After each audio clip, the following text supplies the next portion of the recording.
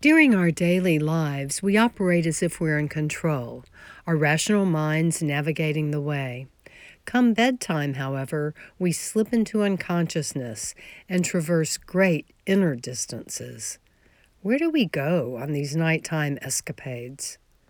We know that the regeneration occurring during sleep is vital to our bodies and can help us process stress and emotions, and also stimulate memory, learning, and creativity.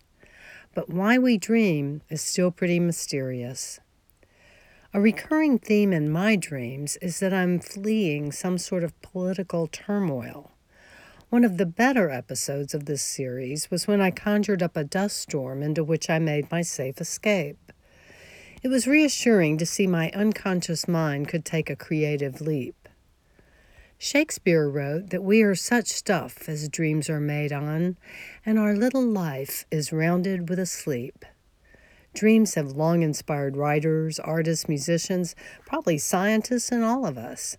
They can also scare our pajamas off. But if we don't overlook them, they may reveal parts of our psyches unreachable when we're in that waking, controlled mode. And sometimes, if we're lucky, we might find ourselves being able to fly or visit with lost loved ones.